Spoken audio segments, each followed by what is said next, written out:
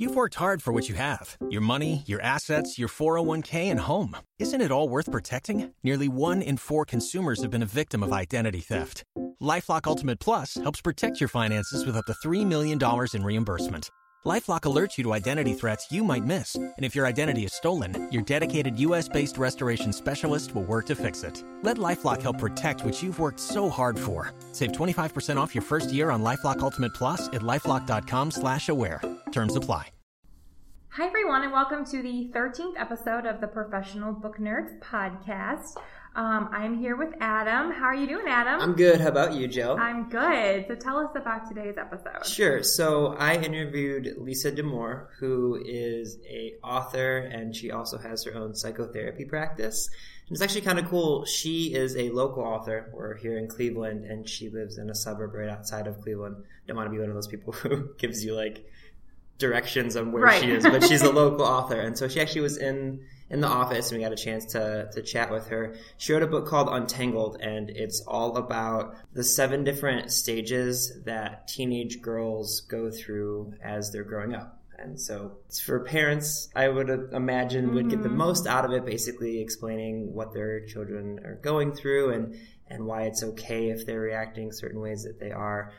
Obviously, and I make this joke with Lisa in the actual interview, I am a male who is young enough to not have teenage children, so I originally didn't think I would be that interested in the book, but it actually made me think a lot about the emotions I went through as a teenager, and realizing that what I was going through was okay, and then all of my friends who were females, just kind of getting a better understanding. Right. So yeah, it was incredibly interesting. She is fascinating.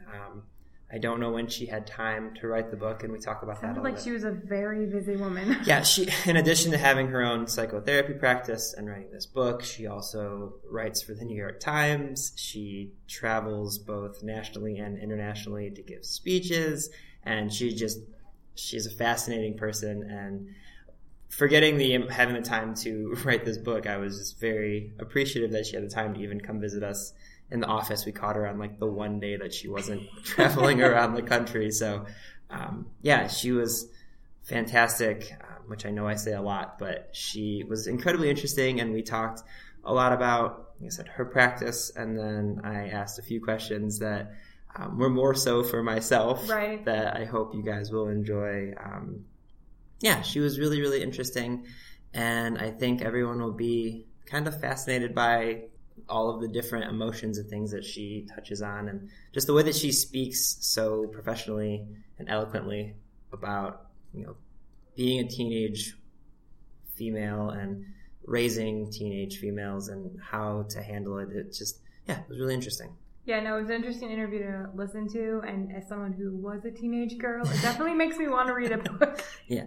For sure. Yeah, so I think everyone is really going to enjoy this interview. She was wonderful. She's very charming. I hope that she comes back again and just has a conversation with all of us. And if she writes another book, I would love to have her back on the podcast. So as we always mention, you guys can reach us at feedback@overdrive.com if you want to send us some emails. Jill and I read all of those. You can also find us on Facebook and Twitter and Pinterest. We don't have a ton of book recommendations for this particular episode, but you can always find recommendations on overdrive.com and just all across our social networks. So anything else from you? I don't think so. I hope they enjoy the episode. All right. Well, thank you everyone for listening, and enjoy this interview with Lisa Damour on the Professional Book Nerds podcast.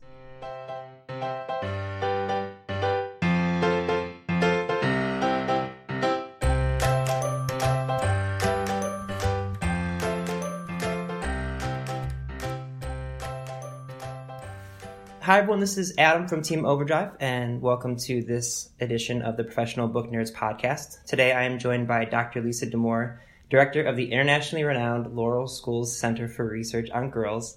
She maintains a private psychotherapy practice, consults and speaks internationally, writes a column for the New York Times Motherlode blog, and is also a New York Times bestselling author of Untangled, Guiding Teenage Girls Through the 7 Transitions into Adulthood. First off, congratulations. Thank you very much. And thank you so much for joining us today. I am delighted to be here. I have to say, just reading through everything, about you. You might be the busiest person I have ever met. So we really appreciate it that you were able to find some time to actually come in the office and chat with us. But how did you find time to write this book? Well, this book is very much the product of 25 years of thinking. Mm-hmm. I started taking care of teenagers when I was a teenager myself. Mm-hmm. I started doing research for the Yale Child Study Center summer after my sophomore year of college. Oh, wow. And that research project involved interviewing teenagers Mm-hmm. about diagnostic information.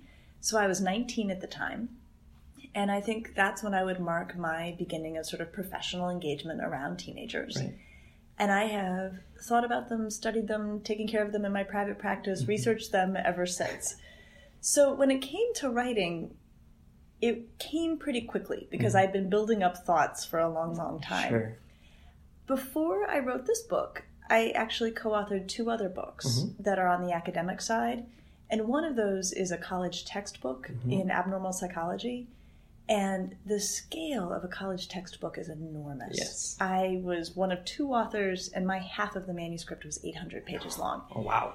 So I really developed my capacity to write quickly while working on that book. Yeah, I was going to say 800 pages. Wow. That's a lot. Yeah. And so I, and we did 2 editions of that book, my co-author Jim Hansel and I. Mm-hmm. So I would say the combination of having worked with teenagers for a long, long time and then having another part of my career where I've written in great volume came together nicely that I could put this down on paper pretty efficiently. So it's safe to say that when you started writing it, you at least knew what you were getting into when it came to publishing a book. You had an idea of what to expect. I did, certainly on the writing side. One of the things that's been a real education for me is how different commercial nonfiction publishing is than textbook publishing or university press publishing, which is the other publishing I had done. So on that, I've had a very steep learning curve. But in terms of thinking at book length and writing in that scope, that those muscles have been built up over time. Nice. So I do want to dive in a little bit into your book. You mentioned you're on CBS This Morning recently, and you mentioned that one of the biggest challenges facing teenage girls is kind of the expectations in general that they face. They can sometimes get a bad rap just because they're teenagers. Can you maybe expand on this just a little bit for our listeners, kind of let them know what you're referring to? Sure. So one of the things that I am always taken aback by is how people respond when they learn that I'm a psychologist who takes care of girls, especially teenage girls. And people say things to me along the lines of, oh my gosh, they're crazy, or how do you do that? Or I'm so glad I don't have daughters. Right. And somehow teenage girls have become surprisingly polarizing in our culture. There are people like me who just think they're fantastic and are eager to advocate for them. And there are a lot of people who I think are pretty nervous around teenage girls or don't know what to expect or feel cautious. And so part of why I wrote this book was to give us a different way to talk about teenage girls and to try to bring order to what seems like chaos in adolescence for girls. One of the major takeaways that at least I got from Untangled is the importance of, and a quote-unquote, understanding from a parent standpoint. It's essential to both understand why teenage girls are displaying their emotions and the way that they're displaying them, and also to help them understand that what they're going through is okay. It's normal to be going through these emotions. Is that kind of the idea of it? Absolutely. I would say that, as people get into the book, I think they'll find 2 things. One is I actually am not in the business of telling people how to raise their kids. I think that it's a very personal thing, raising one's own children. Sure. And there's a lot of variables at play that make it a highly specific endeavor. But I am in the business of helping people understand their teenagers, and teenagers work in patterns. And the things they do make sense if you've seen them in the broad scope and watch them repeat girl to girl to girl. So in that way, I was hoping to help parents see sort of what's underneath behavior that might not make sense. But somebody described the book to me this way, and I thought it was pretty accurate, that 80% of the book is me saying, okay, this weird thing your teenage daughter does, here's why it's okay. And this other weird thing your teenage daughter does, here's why it's okay. And one of the things that freed me up a lot in writing the book is that at the end of every chapter, I have a section called When to Worry. And that's where I say, okay, here's where it's not okay. Right. Here's where, if your daughter's a very emotional person, here are all the normal ways you're going to see that play out. okay, but if we get into this territory, we're past normal and someone needs to step in. And I think that's really important because I think it's okay to have, like you said, 80% of your book saying these things are okay, because I don't have children personally, but growing up as a young kid, in your mind you always assume my parents know what's right. Even if you get mad at them as a child, at the end in your mind you're assuming like, all right, they know what they're talking about. When in reality, sometimes for the parents, they're just as lost as the children are. There was a part of your book that it's called Harnessing Emotion. And maybe this is me asking for therapy since you're here today. Absolutely. So in my own mind, and again, you can tell me if I'm completely off base here, I've always thought of emotions and life experiences sort of like a cup of water. When you're young, the cup is much smaller. So it takes a lot less to fill it up completely. Something that always comes to mind is I always remember when I was younger, car rides seemed to take forever, even if it was 45 minutes, and now I can drive to Columbus and back, and to me it's just driving. It is what it is. As a teen, the cup is still very small. There's still not a lot of life experience, and so, but it's the first time you're really experiencing emotions, at least for me, that were very new and they were really big. The first time you broke up with someone that you were certain that you loved. The first time you got in a fight with a best friend. And so these events kind of feel huge and impactful, and they're big because at that moment in your life that they're the biggest emotions you've ever experienced. So I think where having understanding parents is so essential is having them not dismiss those feelings, because a parent knows that paying your taxes and paying your mortgage might be more stressful in real life than having a fight with your friend. But I think would it be off base to say that is something that's really important for a parent to kind of understand, is the new kind of like breadth of these emotions. Yeah, absolutely. I think that probably some of the reason that people say the things they do to me about teenage girls is that they're a little blown away by the scale of girls' feelings. Like, right. They just seem really dramatic, a lot of the time. And what we know is that emotion really changes in adolescence. And one of the things I articulate in the book is that we actually have new neurology that explains this. And what we know is that the brain remodels through adolescence. It gets an upgrade. But it gets that upgrade in the same order in which it developed originally, right, which is from back to front, from the lower centers to the upper centers. So it turns out that the emotions are in the lower centers and the emotional controls are in the upper centers. Sure. So what we know about teenagers is that their emotional reactions are very, very intense because that part of the brain has just gotten a big fat upgrade. Right. But their capacity to govern those, to slow those emotions down, to get some perspective on those, has not yet been upgraded. So girls can feel overwhelmed by their feelings. They feel like these feelings come out of left field. They're not sure what's going on. Parents can wonder if there's something really wrong with their daughter, because when she was 10, she did not freak out when she couldn't find the jeans she wanted to wear. And when she's 13, she's a puddle on the floor because she can't find the right jeans. And again, the thrust of Untangled is just to give everybody some perspective and some understanding on this. I do offer parents some advice, some things they might try to say, some ways they might try to be of use to their daughters and not overreact when she's overreacting.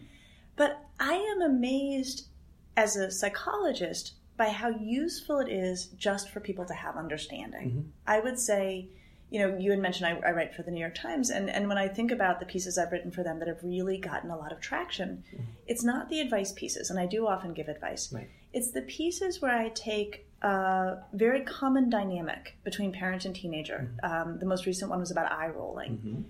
And I try to pull back the veil and describe what's happening inside the girl who's doing this. And I really don't offer advice. I just offer understanding. And my experience is that when parents know what's happening, when they have a feel for the dynamics at play, they can then make their own new choices about what they want to do with their daughter in that moment. And in some ways, I would say I try to use my writing in the way that we use good psychotherapy. Good psychologists don't tell people what to do. Right. We help people understand the dynamics at play in the areas where they're getting stuck. And when you understand those dynamics, it's amazing the options that become available that did not feel available before. There's another section in your book, which is contending with adult authority. And you discuss some really interesting ways to deal with teens who come home and talk about either their friends that might be doing something dangerous or someone that they see doing something illegal. I really love the idea of focusing on the risks instead of the action and the whole, like, well, what would happen if you get caught? Can you maybe just go into a little bit more detail about that for our listeners? Because I found it really fascinating. Absolutely. So that's chapter 4, and I will confess that's my favorite chapter, and it's called Contending with Adult Authority, as you mentioned. And that's a really powerful part of being a teenager, is when you realize the grown-ups might be making a lot of this up. That they have a lot of rules that don't make sense. So which of these rules do make sense? And I think it becomes especially dicey around our rules around safety. That I think if there's anything that keeps parents up at night when they have teenagers is they're afraid something bad's going to happen. And they're not crazy. I mean, we do see amped up risk-taking in adolescence. We do see more accidents. We do see more bad things happen to teenagers. And so I think that can inspire parents who are scared to take a very top-down approach. To say, if I catch you drinking, or, don't let me smell smoke on you, or things like that. And I think it comes from a loving place, but I think actually for an authority-questioning teenager, it can almost be provocative, to have an adult lay out rules in that way. Right. So I would say around safety, it's better to avoid the top-down approach and to instead see oneself as siding with one's teenager against the risk. I think it may be much more useful for parents to say things along the lines of, okay, look, you're probably going to find yourself at a party with drinking. I love you. I don't want anything bad to happen to you. What are you thinking about how you're going to keep yourself safe in those circumstances? That approach engages the maturing and thoughtful part of the teenager and makes it clear that it's not that the adult is trying to stand between the teenager and the fun, which I think only makes the fun that much more seductive, right? But it's that the adult is trying to stand next to the teenager and observe the risks before the teenager and recruit the best part of the teenager into thinking about how to keep herself safe in the face of those. That, to me, feels like it fits with what we know from the research, which is that teens live up to expectations and they live down to expectations. And I think when we talk to them as if they're going to be out of control and they need to be controlled by us, I think they try to match that expectation. And when we talk to them like they are growing and smart and thoughtful young people, we know from the research they step up to that. That's such a, I guess, intelligent way of thinking about it, because being someone who obviously was a teenager like we all were, you're absolutely right. That's the first time in your life where you start to think, maybe I know better than my parents. And the odds are you don't, but it's the first time that you really do start to feel like they might not have all the answers. And so if a parent gives you that definitive, like, don't do this, odds are you're going to say, maybe I really do want to do that. Yeah. Well, and one of the things I write about is half the time we are making it up. I think, and I write about this in the book, there was a day where I have 2 daughters myself, and one of my daughters, who's, an early adolescent, went to go write a reminder on the back of her hand with a pen. And I said to her, oh, don't do that. Don't write on your hand. And she said, why not? And I thought, there's no reason why not. Actually, there's a lot of reasons to do it. Yeah. There's 0 reasons not to do it. And I think that we can point to millions of those things. I mean, don't go out with wet hair. Don't listen to the music too loud. I mean, all of these things that really, they're arbitrary. And teenagers quickly figure this out. And I think it doesn't help us to just have more rules to try to counteract their doubts about the rules that aren't so smart. Well, I can say that as a 30-year-old adult, I still write on my hand. So I do too. That's something I never grew out of. So maybe if it was just my parents saying, just because it's kind of gross and you might want to keep your hands clean, I might have had a better chance of not doing it as an adult. But, go for it. Do it. So a part of growing up as a teenager that wasn't around for either of us is social media. It's something where I spend every day in it as an adult, and I'm still nervous about the things I'm going to say, and I worry representing a large company on social media every single day. People like to give teenagers a hard time for being addicted to social media, to being on their phones at all time. Although admittedly, that's not just teens. If you walk around really anywhere, you'll see people with their head down and never looking up at all. Something you said that really struck me as interesting is it's not the social media that they're addicted to. It's more of the connections. Would that be the right way to describe it? So, there is no question that social media has been game-changing for what it means to be a teenager and what it means to raise a teenager. Yeah. And we're at this really interesting juncture where everybody who's raising a teenager right now didn't have social media, and all the teenagers do. Right. Right? I mean, we can't sort of pull back on our own experience and how our own parents handled it to know what to do. So it's a fascinating moment developmentally. I think that we still can position ourselves in a place of understanding if we see the parallels between what we wanted as teenagers and how they use social media themselves. So, for example, researcher Dana Boyd, who looks at this very carefully, has this great line, which is, they're not addicted to the technology, they're addicted to each other. And I think it's really helpful to remember, we were too. Right. I mean, I got home, took the phone, pulled it into my room, and it was on it until somebody made me get off. Right? That is standard practice for adolescents. I was going to say, for me, it was a little bit later. It was AOL Instant Messenger. And I remember putting up away messages, and I grew up in a house of 3 older siblings. And I remember being so upset if they would log me off of Instant Messenger. And I'm like, well, did anyone send me any messages? Right. What did I miss? Right. And I don't know, that might not even just be a teenager thing. No, I think the idea of needing to be connected. Absolutely. I mean, do you remember, well, you're younger than I am. I mean, when call waiting came around, this changed everything, right? So I think it's easy to, kind of critique teenagers. I mean, I think there's something about them that invites us to do that. Right. But I think if we remember, call waiting changed everything, because then you could be on the phone all night and your parents couldn't kick you off because you would know if a call came in. Of course.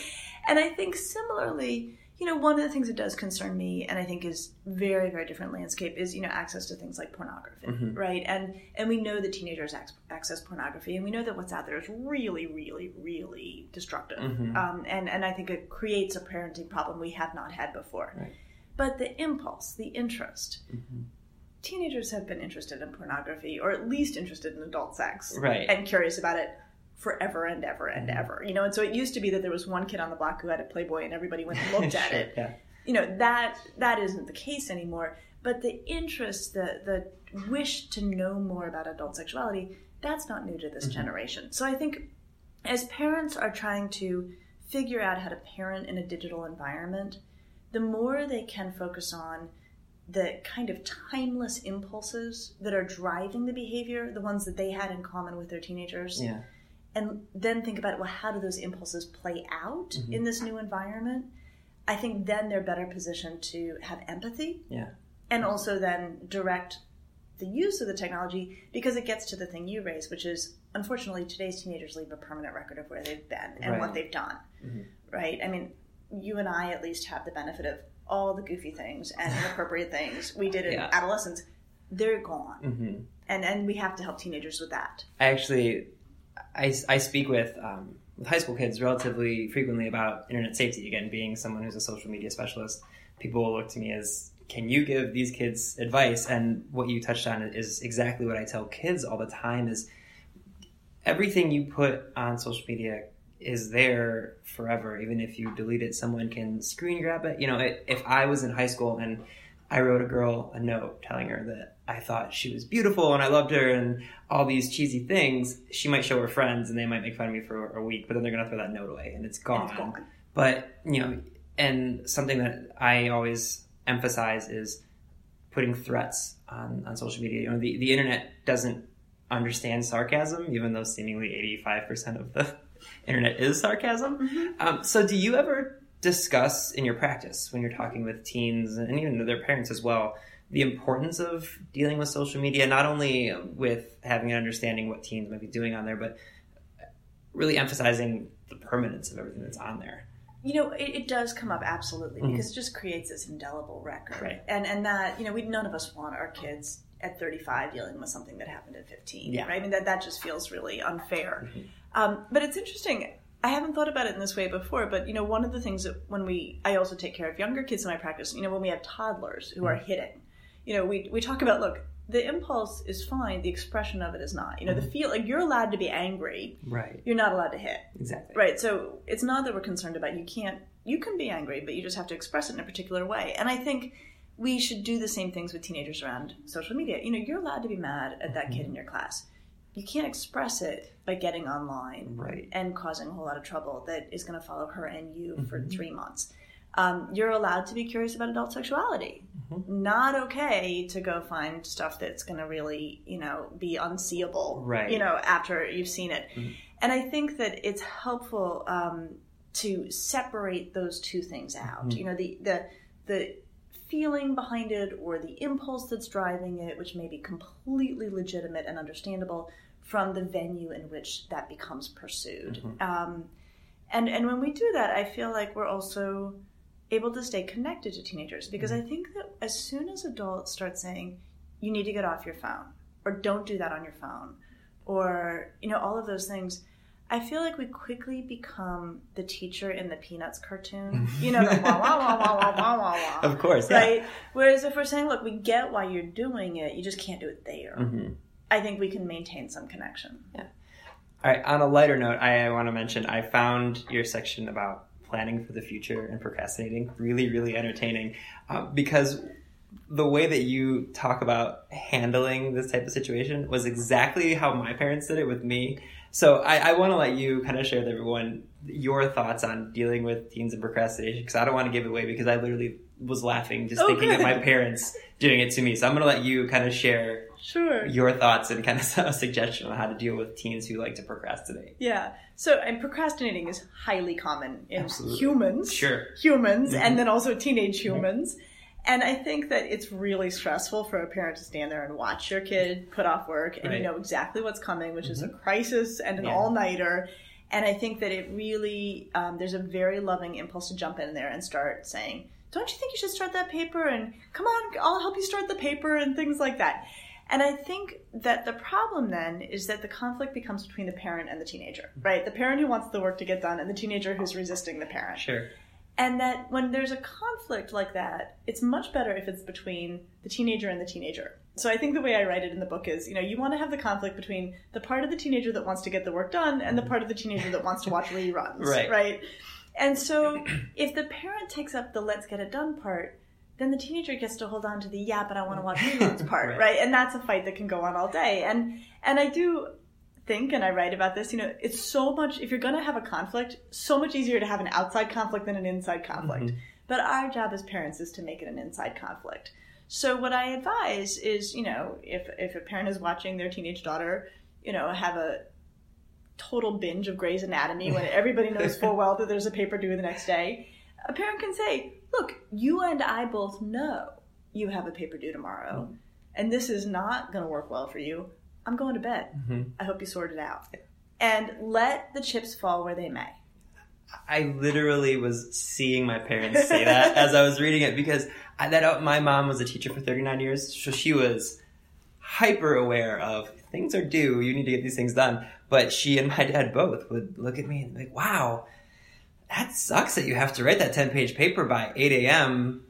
Have a great night. Yeah. And I think the way that you talk about that, because there are much heavier things to discuss, like you said, talking about sexuality and are your friends drinking, and making these decisions where you need to be aware of it ahead of time. But then there's some things like procrastination, not getting your work done, that the best lesson is to just, you have to suffer the consequences for that. Absolutely. And if you, are dealing with a teenager who the next morning has not slept all night, you can say, so maybe next week you'll make a different choice, right? I mean, and just continue to leave that in the teenager's lap. But one of the things you're also mentioning, and this was really important to me, a lot of the books that get published about teenagers are about the outer limits of things going quite poorly, very depressed or cutting or in trouble in other ways. Right. And I am thrilled those books are out there for the families who need them. But raising a teenager under normal conditions is very stressful and involves a lot of conflict. Right. And I am so grateful to Random House that they took this book and let me write this book about the day in, day out garden variety stresses of raising teenagers. Right. Because there's not enough out there for parents about that. And there's so much great information available in Untangled. You discuss everything from understanding that it's okay that your daughter might want more privacy, to addressing how to handle teens who want to start dating, and even addressing things like nutrition and how to eat healthy, and how to discuss it with your teenage daughters, the proper way to say, maybe we should look at some other things and what they're doing to your body.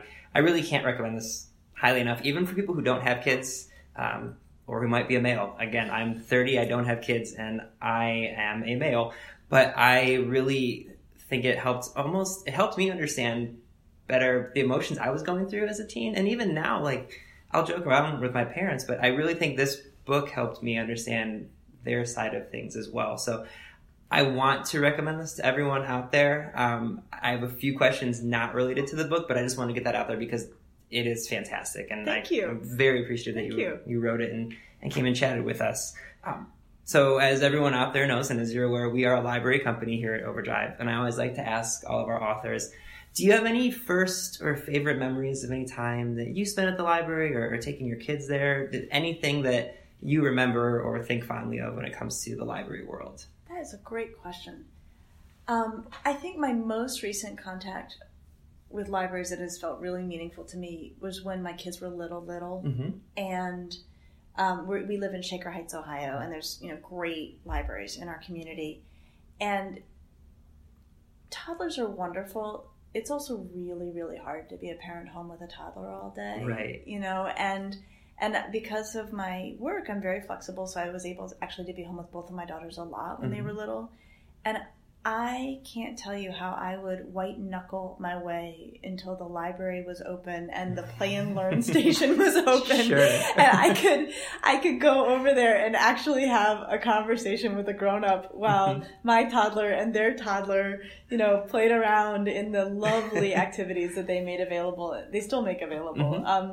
And I've actually got some great friends that I picked up at the library, who I think were equally ready for some adult company. And so I just have so much respect for libraries as places of community and service, at so many different age levels. They're so valuable. Yeah. And then in the few moments of free time that you do have, which I know are few and far between, what types of things do you like to read? Are you more of a kind of stay focused in your field kind of person, or do you like to kind of clear your mind and read something completely different?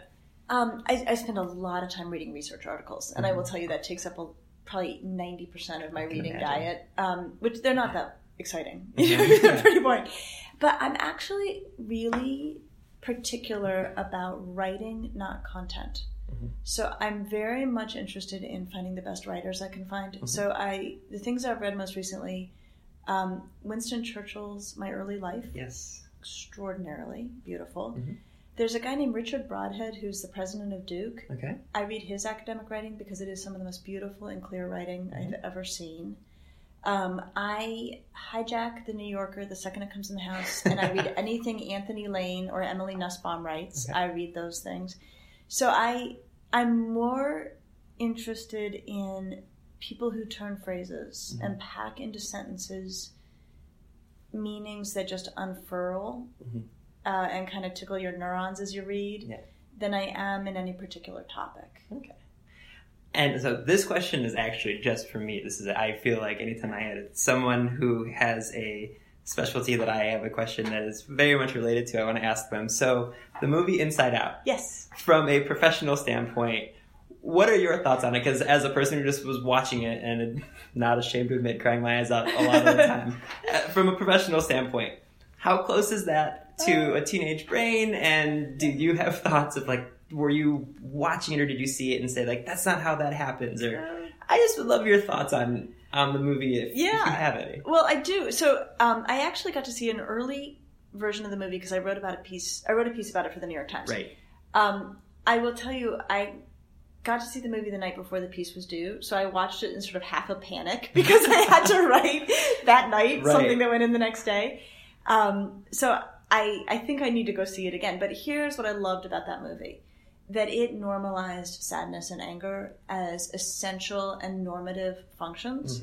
And I think that we have somehow come to a place in our culture where we're pretty uncomfortable about the dark feelings. We don't really like them. We want people to be happy. We think parenting should be a joyous romp.